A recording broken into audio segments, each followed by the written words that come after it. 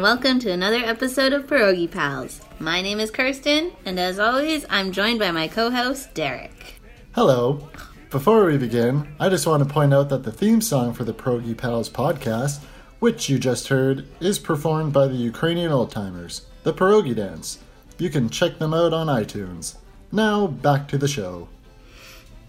For this episode, we took a road trip to the town of Lamont for the Lamont Community Fair and Perogy Festival, which has been going on every year for about 4 years now. We had differing accounts of exactly when it started, but it's probably around 4 years. It's in that ballpark. The festival was started by a man named Tom Hurwitz. Tom H. Yep. Starts with an H. Yeah. Yep. A proud local resident of Ukrainian heritage who thought the town of about 1,800 people should have something to celebrate. And what better to celebrate than pierogies? Yeah. Part of the appeal of going to this festival was not only to sample some new pierogies, which we definitely did, but we also noted that there was a pierogi demonstration being held where we could hopefully pick up a trick or two to better hone our pierogi making skills. The town of Lamont is located about an hour drive northeast of Edmonton, just north of Elk Island National Park. The festival had rides and attractions for the family, a demolition derby for others, and a whole bunch of displays of stuff for sale. And now for the most important part of this story. The pierogies. The pierogi dinner didn't get going until about 5 p.m., but the demonstration got underway at 3:30. That's where we met Emily, a closer to 90-year-old woman who conducted the demonstration for a note-taking group of onlookers. We asked Emily if she had any particularly useful tips for a successful pierogi, and this is what she had to say. Well, for the dough, it's use your potato water if you can help it. That's very important, And you don't need the sour cream and egg, and you don't need that. If you use potato water, that's all you need. Yeah, and of course your oil, very important. Okay? Where did you learn to make pierogies? Oh my God, when I was, I won't tell you how old I am. Should I, Anna? Go ahead, you say. Nobody will believe you anyway. Yeah, right. Never to be guess. Yeah. Oh, no. Go ahead. You wouldn't hurt my feelings at all if I look 90. I'll tell you. 80? And then some, yeah. And then some. I think I'm closer to 90. She's much spring closer. chicken. Yeah. Yes. So like I said, I've done a lot of pierogies in my life. Yeah. So it's very easy for me. I don't mind sharing recipes. And you started when you were like a girl? Well, there was 9 of us in our family, so we had to eat something, So and my mom was very busy because there's always another one every 2 years, so she had to have a big garden. She was outside, I was in the house. So really and truly, I done bread baking before I was married. I done everything before I was married because it's not like the kids nowadays, they don't know how to do anything. Yeah.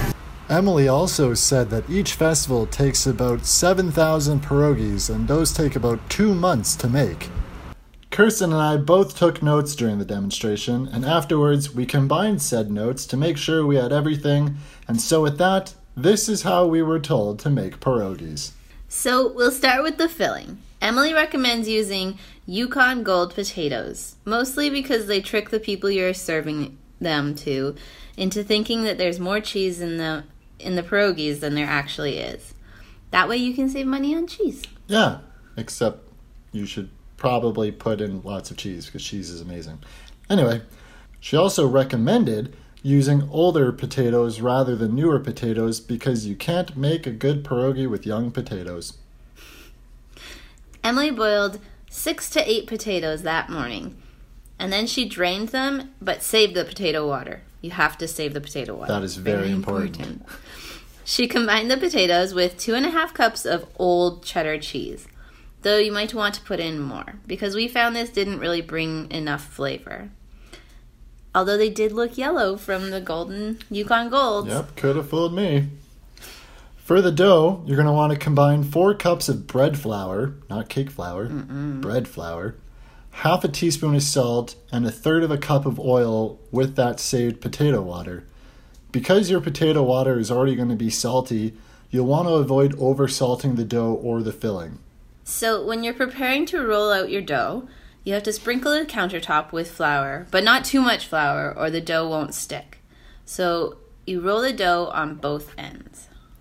Emily used a soup can to cut her pierogies, lifting the dough around the can to keep the cut dough from shrinking. She warned, though, that this method is very expensive because you have to buy a can of soup first. Yeah, and everyone knows soup costs a lot of money. She repeated this joke a couple of times. It was great.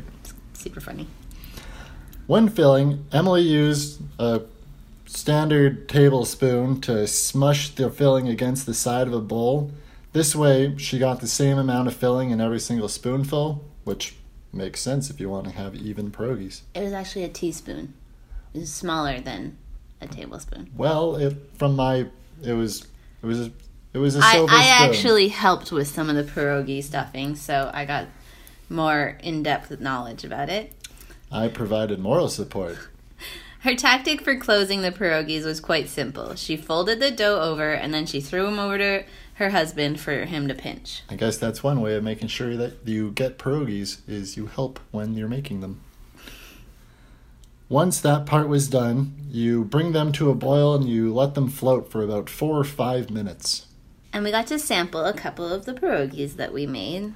And they tasted kind of just like grocery store pierogies. I think that was because we only boiled them and we didn't fry them. We should probably always fry pierogies when you're making them. They also didn't have fried onions to go with them.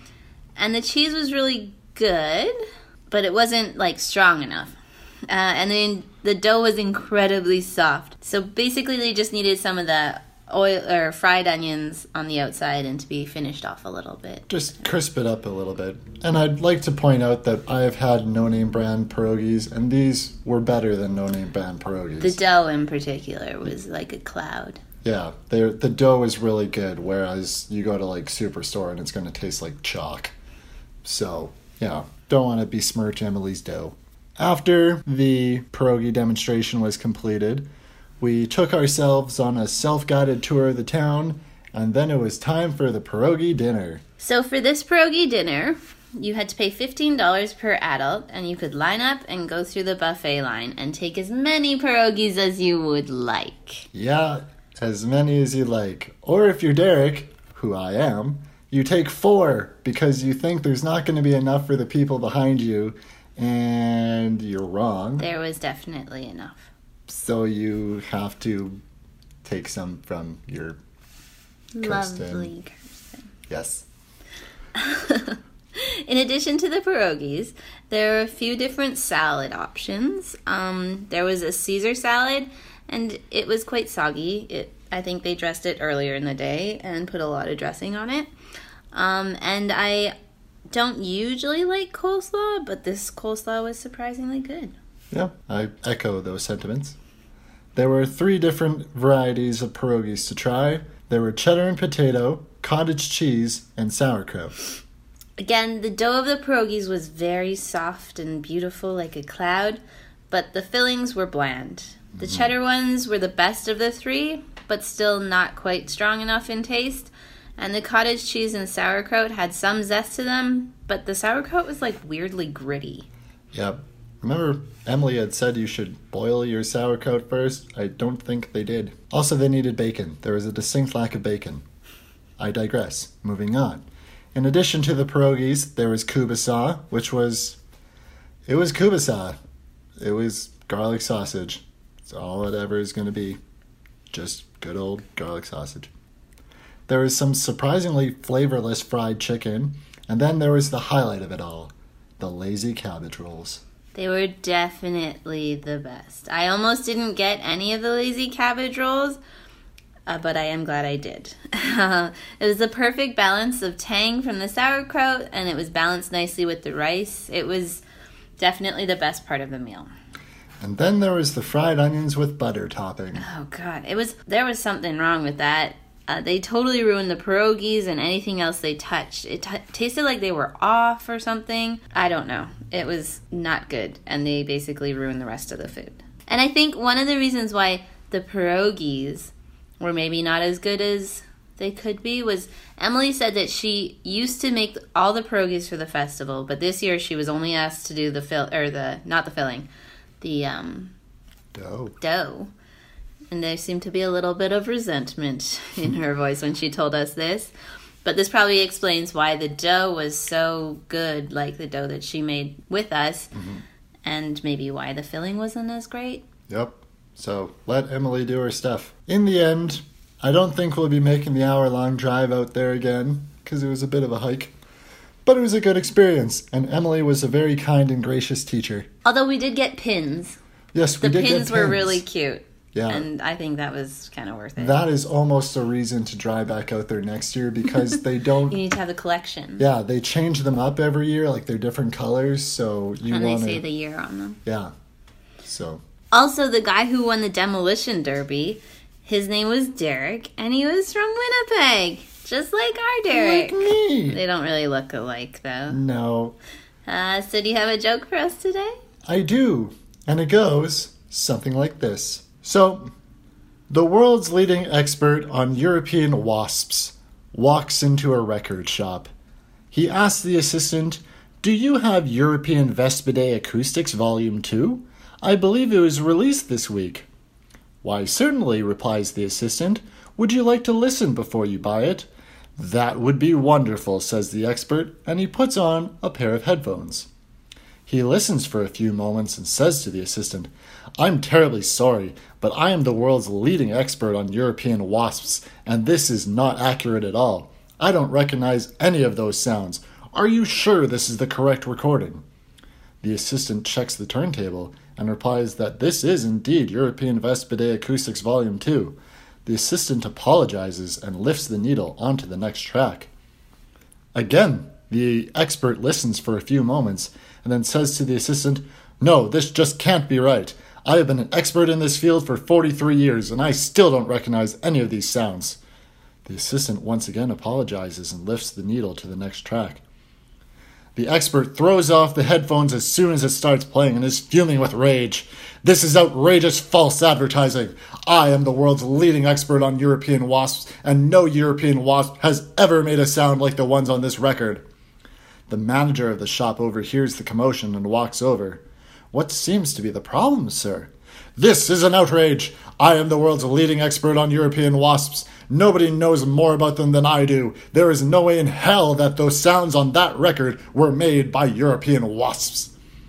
The manager glances down and notices the problem instantly. "I am terribly sorry, sir. It appears we've been playing you the B-side."